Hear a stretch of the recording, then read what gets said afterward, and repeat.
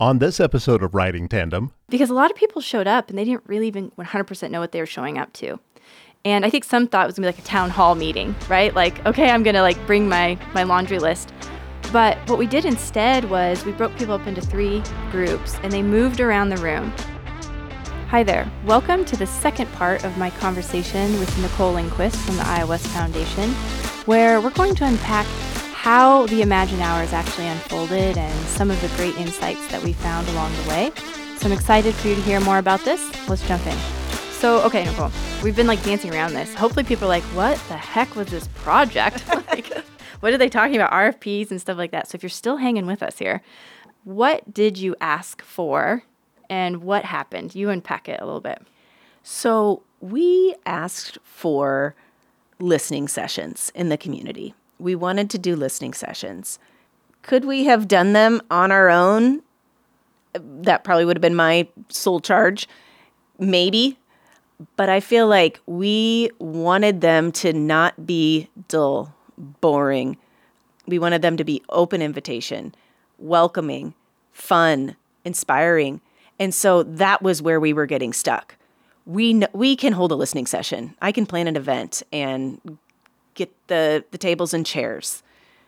We wanted this to stand out because it was a new venture that we were trying, and we wanted people to take notice and to feel welcomed. And your run-of-the-mill, typical people that attend these types of things, we wanted more than that. We wanted to absolutely have those folks that are invested, but not have to be connected to anything to be able to come. And that's where we really needed more brain power from creative people. And we felt like you guys would be a great fit to help us think and develop that. And so that's sort of why we called what we wanted more than what we could do on our own. And we can get into it, but you guys delivered. Yeah, thank you. You can talk about your process and all of that. I loved the process. Awesome. So this comes across this RFP. We have conversations, and essentially, here's what's happening in my brain, Nicole. This sounds awesome. Oh my gosh. And Mikhail's like, yes, yes, yes. So excited, right? We're doing the yes thing. Yes, yes, yes. That's the initial. And then we went, oh my word. Do we know how to do that? And on top of it, having the conversation with you, you're like, we think we want this, this, and this. And we're like, oh, that's awesome. We're going to be able to collaborate on this. But collaboration is also messy. Sometimes you want the other person to be like, I want X, Y, Z, and I want 8 of them, and I want them delivered by this date, things like that. So as we got talking about it, we were like, yeah, we know how to do this. And then we started going imposter syndrome of, no, we don't. We haven't conducted listening, county-wide listening sessions. We've never done that. What is, we know what a listening session is, but you start getting to this rat game in your head of, what is a listening session? How do you even put that together? What's it going to look like? How do we make it interactive? Are there going to be, I remember having a conversation with you. I'm like, are we talking circus clowns jumping out of cars? Are we putting on a carnival? Or is this folding chairs, presentation, listening session? We had to really define that. And in the process of defining it, we went back and forth in our heads of, we've got this. This is so in our wheelhouse to, this is crazy. We don't know what we're doing. We have no idea. We can't do this. The funny thing was, before we contacted you, we were kind of spinning our wheels too. We can do this. Can we do this? Do we need to have this facilitated? Maybe we could do it. So we're all, like you said before, we're all human. We're all experiencing these same emotions. And I think just because you haven't done it before doesn't mean you're not capable of doing it. You have all those skills, and we've been beyond pleased with how everything went, which we'll hopefully get to. Yeah. Really building this up. We're building it up. But the thing. Exactly. That's so funny that you say that because that did not come across. I think you did a great job of helping us figure out what we wanted. That had we had to do a RFP that explained that in more detail, we would have really limited ourselves because you brought so much input to the table. And we would have been spinning our wheels for another 6 months going, we could do it this way or that way. And you really brought out the questions that we didn't think to ask ourselves, what types of people would come to this? Where would they, where would they envision themselves if they came to something like this? What would be the right location? Just, what is this called? What do we call this? Can't be listening sessions. That's boring. Yeah, I'm bored already. Yeah. At the title. So one of the things I was going to point out too is I'm careful about this, but it is a statistic that is out there. I'm not going to remember the exact number, but you've probably heard it before. So we're female owned, both Michaela and I are ladies, and there is a statistic out there that men will more often step into an unknown if they have about 70-80% of the skills required. They're like, I've got 70-80% down pat, I'll apply for the job, or I'll submit for the RFP, or I'll take the leap. Women won't do it more often unless they have 100 or think they have 110%. I've heard that before too, of all the qualifications. Meaning I've done this before 10 times, right? So I'm highly qualified, I can do it, and I'll step into it. And so it was just something to kind of point out of, that's something I've learned as an entrepreneur and a business owner of it's okay to step into something. If you feel like you're about 70-80% there, you can make the rest up. The rest of it's going to be an opportunity to learn and grow and gain another percent, and another percent. And so it's something that Michaela and I always try and weigh of, are we not stepping into this with full confidence, like the 110% confidence we want? Because maybe we don't need to. Maybe we don't need 100% confidence. If we're feeling in that 70-80%, go. Like that's the green light. If you're feeling you've got about 10% of what's needed, like stop, back up, that kind of thing. So that's just something we weigh. But then to your point of just drawing it out, part of what we did and we've learned to do over the years is you could spend hours going back and forth figuring out what the project should be before you put a price tag on it. And we often want to do that because we want 100% knowledge, right? I'm not going to step into this. I'm not even going to give you a price tag until I 100% know I am 100% qualified. And men don't tend to do that. They'll step in and they'll charge you before they've, done anything. And that's not necessarily bad. In fact, we've learned more, and what we ended up doing was saying, we're going to explore as far as we can, with Nicole before, but we're going to build into this a session just with Nicole and your team, with Brenda, and you brought in a board member, which I thought was really cool, to unpack this more. And frankly, we knew that at the end of that conversation, we might have to adjust some of the RFP, like the quote that we gave you.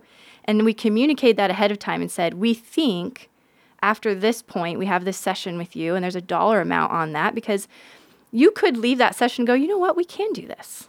That was great. That's all we needed. And so we gave you a general idea of after that, here's what we think it'll be based on where we're at now, but could we have a conversation at the end of that and just make sure, So originally, here's the project, right? We come in and you say, we want these interactive, fun listening sessions where the community's invited. Everybody's invited. Everybody. Like, that's not intimidating. Across the county. And we want to have them in different locations, and they can't be boring. They've got to be interactive. We want families to be able to be involved, bring their children if they want. So now we're like, gosh, these age ranges, right? But we need to hear from them what they want for the community in these 4 areas of, and make sure I get them all right here, right? Placemaking, healthy families, and the economy, economic development, and education. Great job. Yeah, I've nailed it. Thanks. Okay, that's everything, Nicole. Like literally all these things. We want to hear from everybody in the county we can possibly get. And we want to hear about everything they have to say on all of these 4 areas. And don't make it boring. And we need food, right? Okay, great. Well, now you're making us sound real needy. No. And we're looking at this like, this is fun. It was needy. It is needy. Well, it's needy for a good reason, right? Yeah. Like we have this, it's a need. It's a big need. Yeah. And so we didn't know, well, how many sessions is that? How do you price that? Is it going to be 20? Is it going to be 5? Are we going to have 400 people show up to these things? We're going to have 8 people show up to these things. It's open invitation. There's no RSVP. How do we price that, right? And so that first session that we did with you and Brenda and that board member was starting to figure that out. What are we really asking for here? And so we had priced the sessions, the listening sessions themselves. We'd priced them out with a general idea of what they would be, but we didn't know how many, et cetera. And so we kind of gave you a range. So then out of that, we came up with this idea collaboratively together that we were going to do. It was 8 sessions, wasn't it? 8 sessions. 7 of them were 100% public, and the 8th one was with the high school, I think. I think that's right. Yeah. And we decided after a couple more planning sessions, we were going to call them Imagine Hours. Yes. Which I loved that name. I did too. It took a while to get there. It did. I was just going to say that. But that was an important part of it too, because at a glance, you need to know, is this something I want to attend? Mm-hmm. It can't be boring. That might be all you have. It's got to be a little bit intriguing. So we decided to call them Imagine Hours, open invitation, which then meant we realized now we have to literally make invitations, have posters, have cards, distribute these all around the community, send emails, write email templates, like get the invitation and the word out, right? You put together great PR kits. And so we kind of divided, we divided that up and conquered it together. And that was also part of figuring it out. Like, this fits in scope, but we're going to take this, you take that. And then there were these fun interactive sessions. So we designed them to have these sort of discovery stations, we called them. So people would show up, hopefully. That was my heartbeat every time. Like, are people coming? You and me both. I'm not the popular kid, so I'm like, I don't know. Michaela throws great parties, everyone comes. I throw a party, like, we don't know who's coming. So open invitation, we did them in coffee shops, we did them in churches, we did one at the high school, we did one at Iowa Western Community College. What am I missing here? Barley's, Grass Wagon. So we picked a diverse... Pace, that's right. That one. Yep. Yeah. We picked a diverse collection of locations in order to try to appeal to different people and different times of day. Yes. So that was part of our process, if you remember, just figuring out who do we want there? And then we kind of segmented the audience beyond everybody, because that's just not fair to anyone. We want people who work during the day. We want people who work at night. We want parents. We want business owners. Where would they go and when would they go? Okay, let's have something at lunch. Let's have a few things in the evening at a place where somebody might already be. Let's give people a chance to look at Pace and check that out. We need to not make the county residents always come to us. Let's get out there in a place where they feel comfortable and have another reason that kind of would be nice to be there, a coffee and a croissant, where they can visit with their neighbors over, and talk about ideas. So a lot of thought went into the locations and a lot of learning from them. I think that was part of the process that you led us through to help us feel good about where we were holding them and what felt like a good number of sessions. And then the promotion of it, the getting people there, I agree. That was a little nerve-wracking, and it's kind of a blur at this point, but, just trying to use social media and promote what it was going to be, because we felt really good about the interactive piece. We felt really good about the content that you developed. So, by telling people, this is your opportunity to come share your ideas for our community,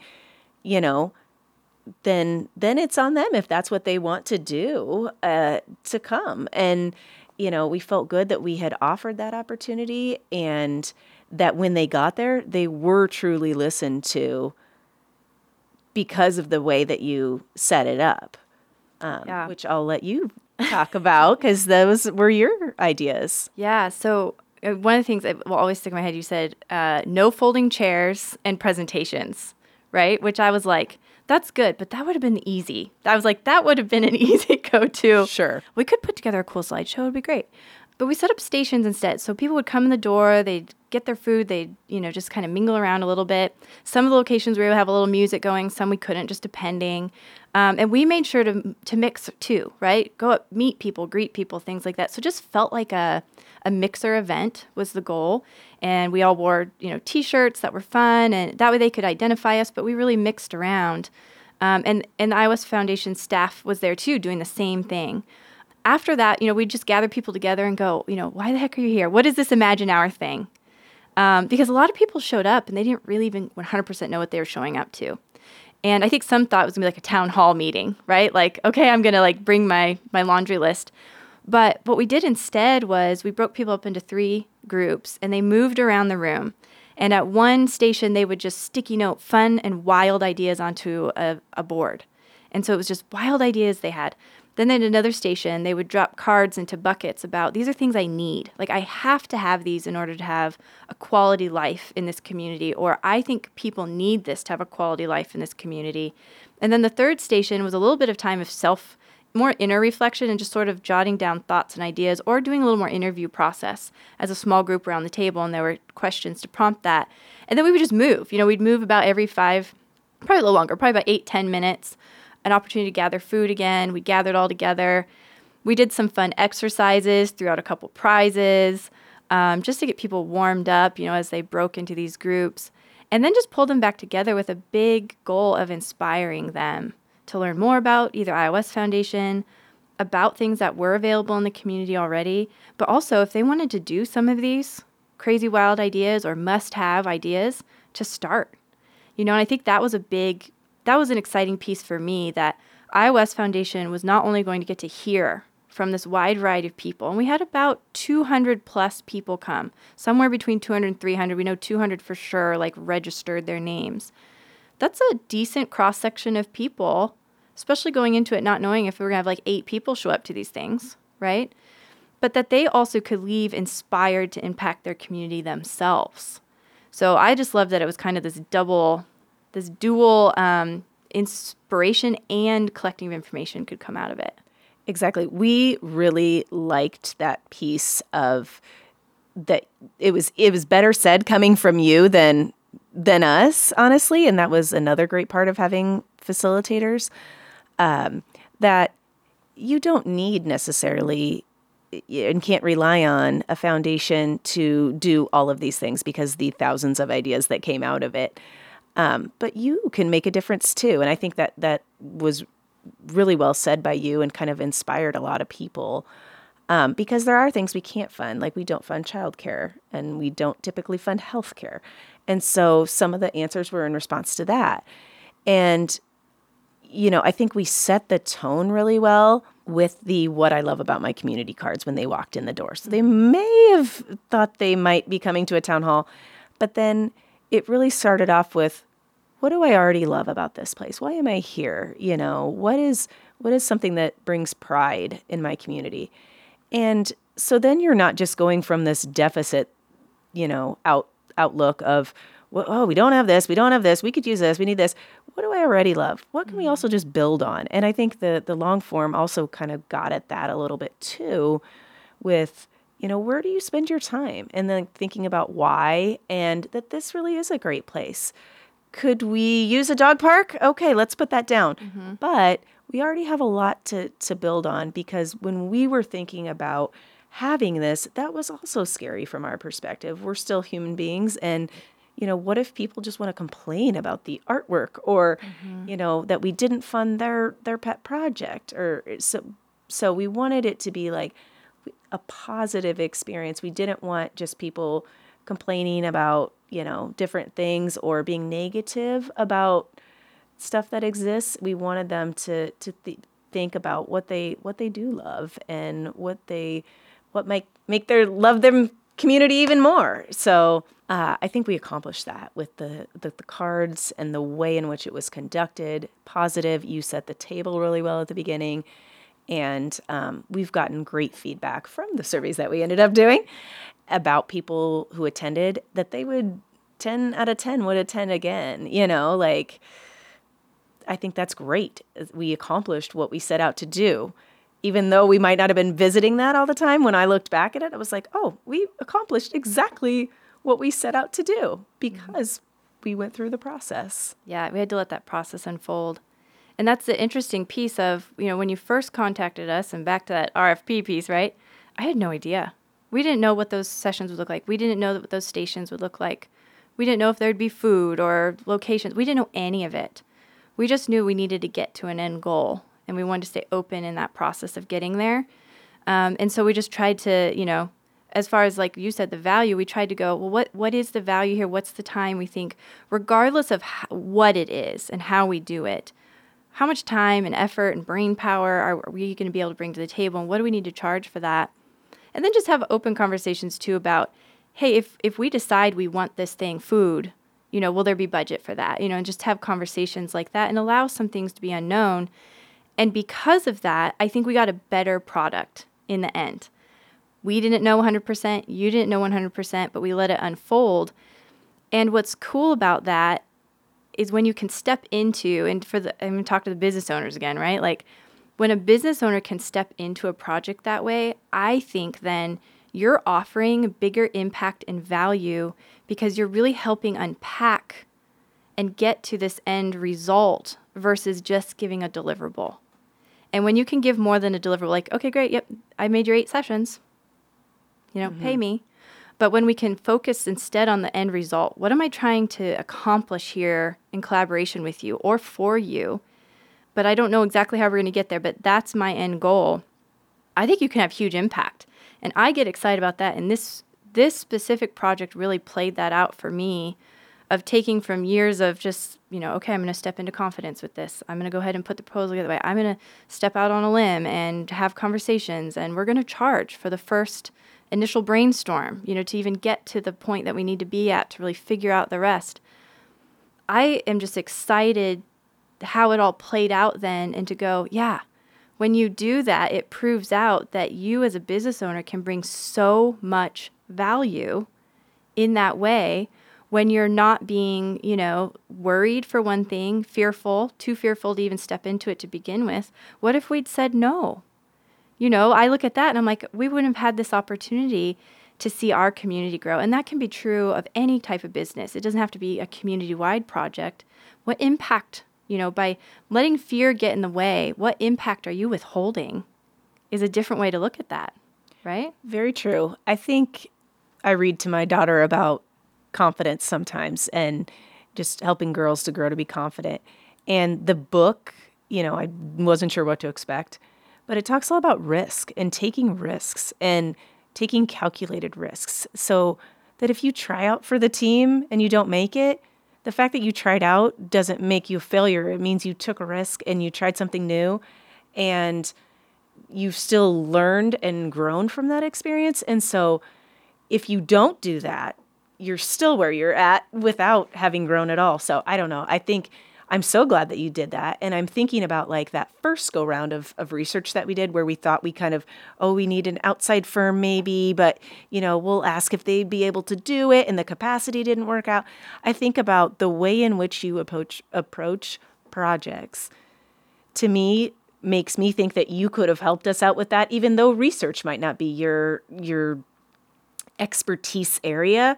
It's the way in which you approach it that we're going to figure it out together. We're going to really listen to what you want. We're going to figure out what you need, and we're going to find a way to help you get there, even if that isn't something you've done in the past. It's the process and the how and the trust that you build that, to me, is something that makes me want to work with a vendor again. Yeah, that's true. I love that.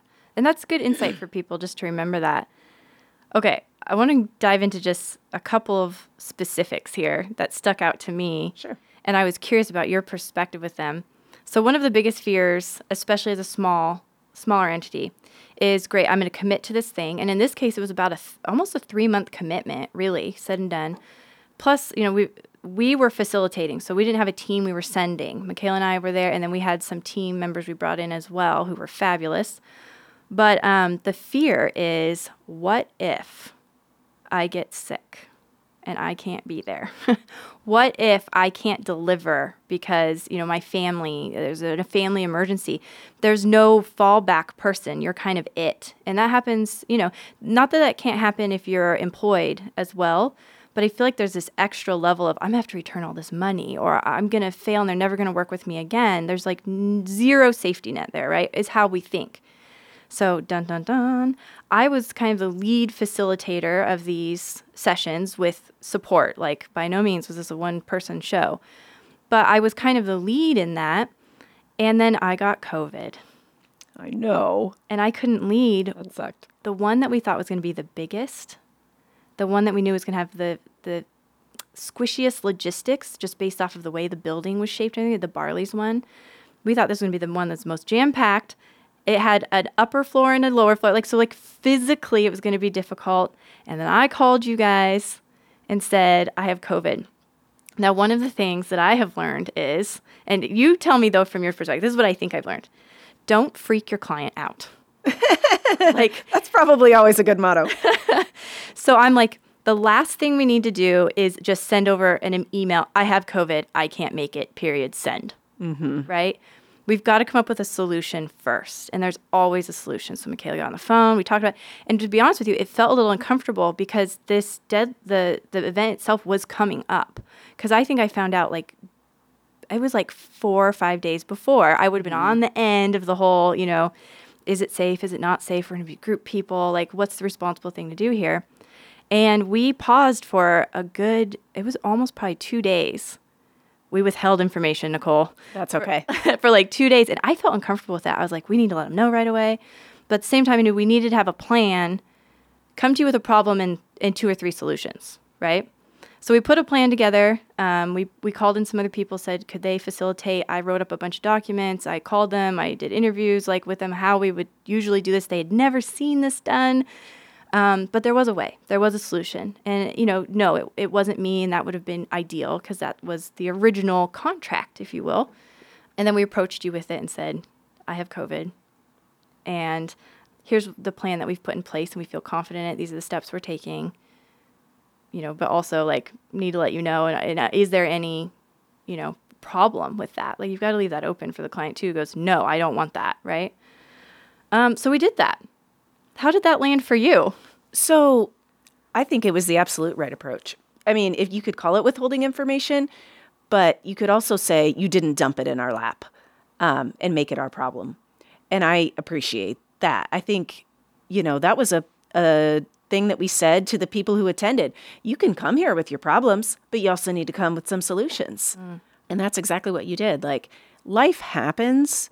And I think, especially with COVID, we've all learned that.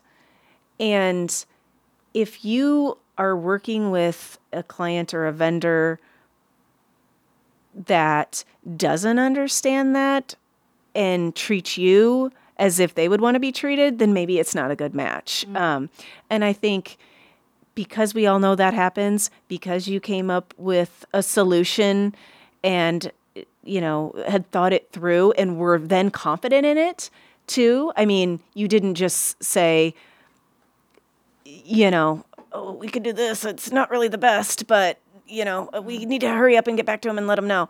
It's here's a well thought out solution. We've really thought about this. We feel good about it, and still in a timely manner, that it was like, okay, that's what we're going to have to do. Because we respect that things happen. You came up with it. It wasn't our problem. It was solved, so, essentially.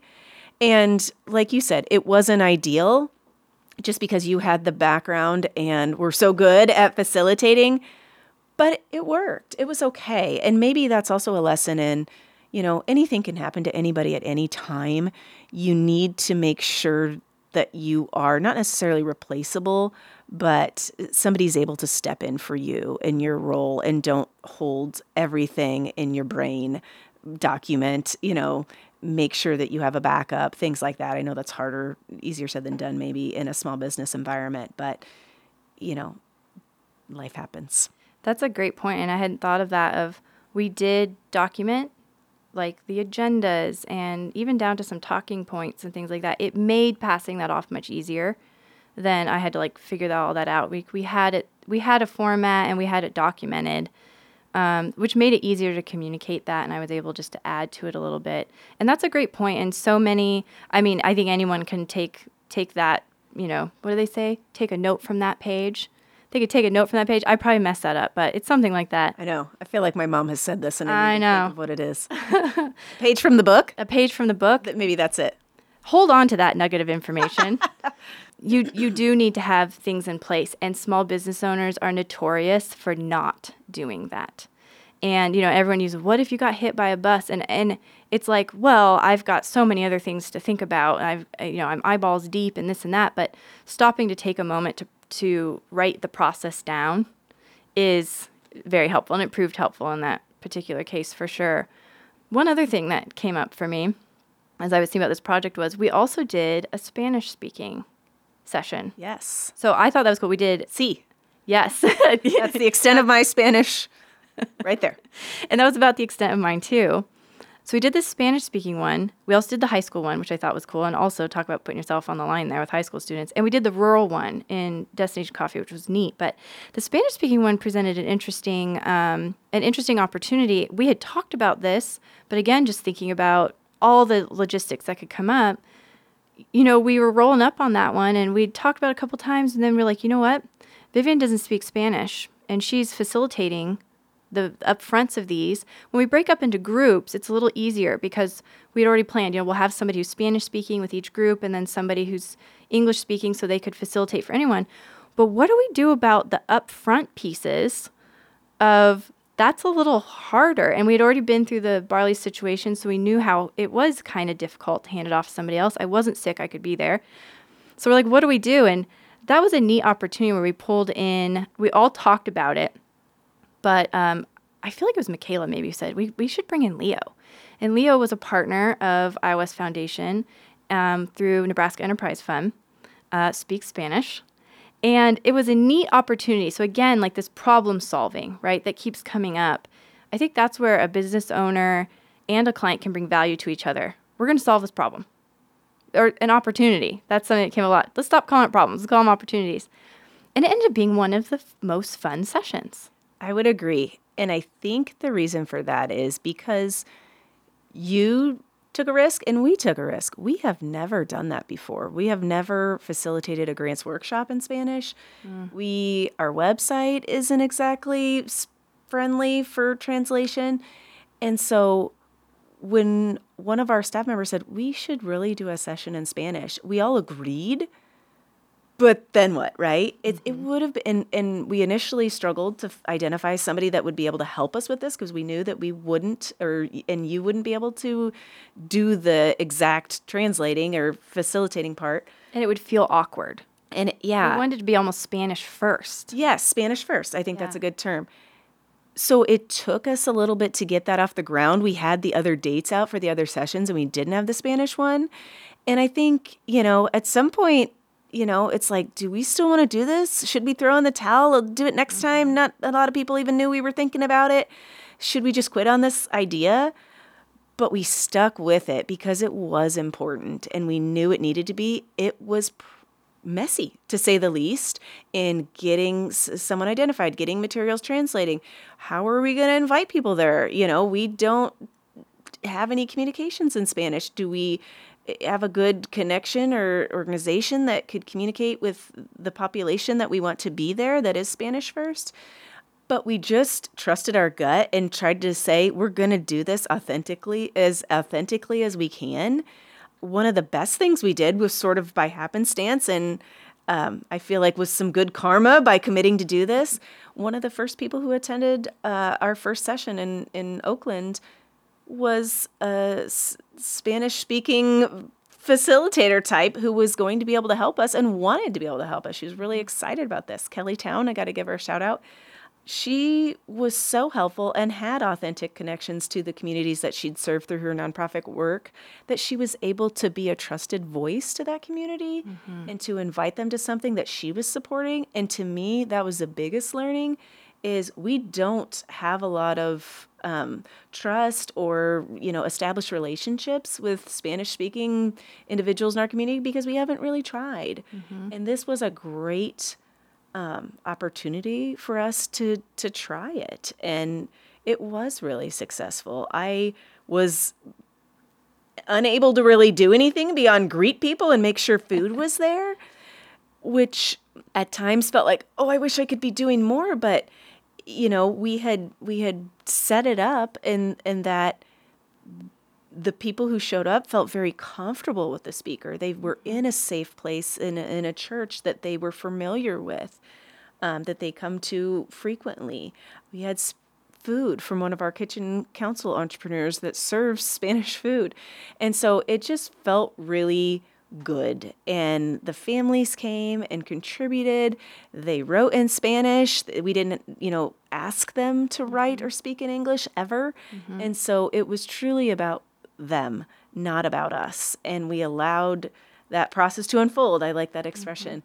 however messy it became, when we got those back, it's like, oh, now we need to send out the survey in Spanish. Kelly, help again. And so now we have her on retainer to help us to continue to make that a priority. So I think that was a great session. I would continue to encourage people, just because it feels messy or you've not done it before. If it feels important and it feels right, figure out a way to make it happen. Mm-hmm. I love that. And I love how you said, I mean, there were definitely moments where it's like, yeah, let's just do the easy thing and set this one aside. We'll address this later. And I think Michaela is especially good at, she'll just be like, no, we'll figure it out. We'll figure it out. I'm like, it's getting closer. It's getting closer. We don't have, she's like, we'll figure it out. We'll find the right person. It'll come together. And it did. And frankly, I think it was better, to your point, that we didn't have it figured out at the beginning, because you never know those connections, right? Kelly's and Leo and et cetera. We wouldn't have necessarily contacted them right off the bat. We didn't even know to contact, Kelly, for sure. Mm-hmm. And so just trusting it. And I think as people in general, like, we have to sometimes just trust the process as entrepreneurs, especially, or for people thinking about it, or for someone like in your position who you're not a traditional entrepreneur or business owner, but you had to step out in that spirit of, I don't know, I'm just going to solve this problem, and then, we'll tackle the next thing, but I'm not going to let that stop me from getting what I want. Yeah. And so many people sit on the fence and go, I don't know if I could start a business. What about this? What about, I don't have it all figured out. Or the business owner goes, I don't know if I could take on that project. I don't have it all figured out. And in your case, like, I'm on a team and I'm, running this department, the communications department. I don't know about that. So, maybe we won't. So I just love that there's that commonality. And sometimes I think it can get amplified when you're owning the business, but that's still very much the same human experience that everyone's having to go through. And when you do embrace it, like, look what happened. I mean, I think about, to reflect from my perspective, 8 successful listening sessions, well attended, every single one of them well attended. None of them were like, oh man, that was a bomb. Such interesting perspectives from so many people. I know on the one station low, it's over 3,000 ideas, and there were 3 stations. So, figure that out, right? And then the follow-up sessions that we had after the big community-wide ones, where we had with experts, boots on the ground people, that we did 4 of those afterwards. That was another thing that we realized halfway through the project, like, okay, we need to do these things. To see all of that, and then to hear the community start talking about everything that has been going so well. So I just hate to think about if any one of us had not stepped into that at any point, what would have been lost and left on the table. And I love to approach our business philosophy that way, of let's solve this problem. And it's really cool to get to have seen it from beginning to end, because we don't always get to see that. Yeah, I think what stopped us from probably getting started on these a little bit earlier in the year is like, well, what do we don't want to ask them things that we ingenuinely, like, we can't fulfill the needs. And if they want this and then their idea is said and we can't do that, or we don't end up doing that, like, we don't want this to feel like they wasted their time. And it's like, you can't count it out until you actually hear what they have to say. That's just such a risk to take, but we don't have to have all the answers up front. And now that we have gotten that first round of data, we've worked through the work groups helping us to analyze it and get the whys and the what's important to look at as we evaluate projects. We're realizing that we are fulfilling many of these things. This is what's needed. Now we know we can present that to our board and sort of think through what the community has said. We don't have to have the answers before we've asked the question. And I think that was scary because we just didn't want people to think that we weren't, following through. But we can't know until we ask the question. So we just need to start there and take the leap. I love that, which I think we'll probably end on. Like, that was the beautiful part. And I'm so excited it came out in this conversation of, yeah, you can't know till you ask the questions. That played out literally, that was your project. We need to know, we need to ask questions. We can't know till we ask questions. That was literally the essence of your project. out of it came all these opportunities for us all to say, I don't know. Oh, that's okay. I'm going to ask questions. We'll figure it out. And then we're going to know for the future, which was a huge value to us as a business to learn and grow from. But then again, I just think it was totally worth it. It's so worth it because of the impact that had on the community. So, and not just to us, but we've had so many groups and individuals and towns asking us to come out there next time, but also organizations that are saying, hey, can we get some access to that data? What a wonderful thing you did. Because it was really authentic. Nobody ever asked us for this in the past. They were there, they saw it, they felt it, and we are going to share that with them. We're just sort of still in the middle of that process and letting it unfold. That's awesome. Cool. Well, thanks so much for having me. Thank you for having me. This is fun. Good. Awesome. Debrief and just kind of talking through. Yeah, that's awesome. What we experienced. I love it. Thanks so much. I appreciate it. Riding Tandem is recorded on location at the studios on South 4th in Council Bluffs, Iowa, in cooperation with Todd Studer Productions.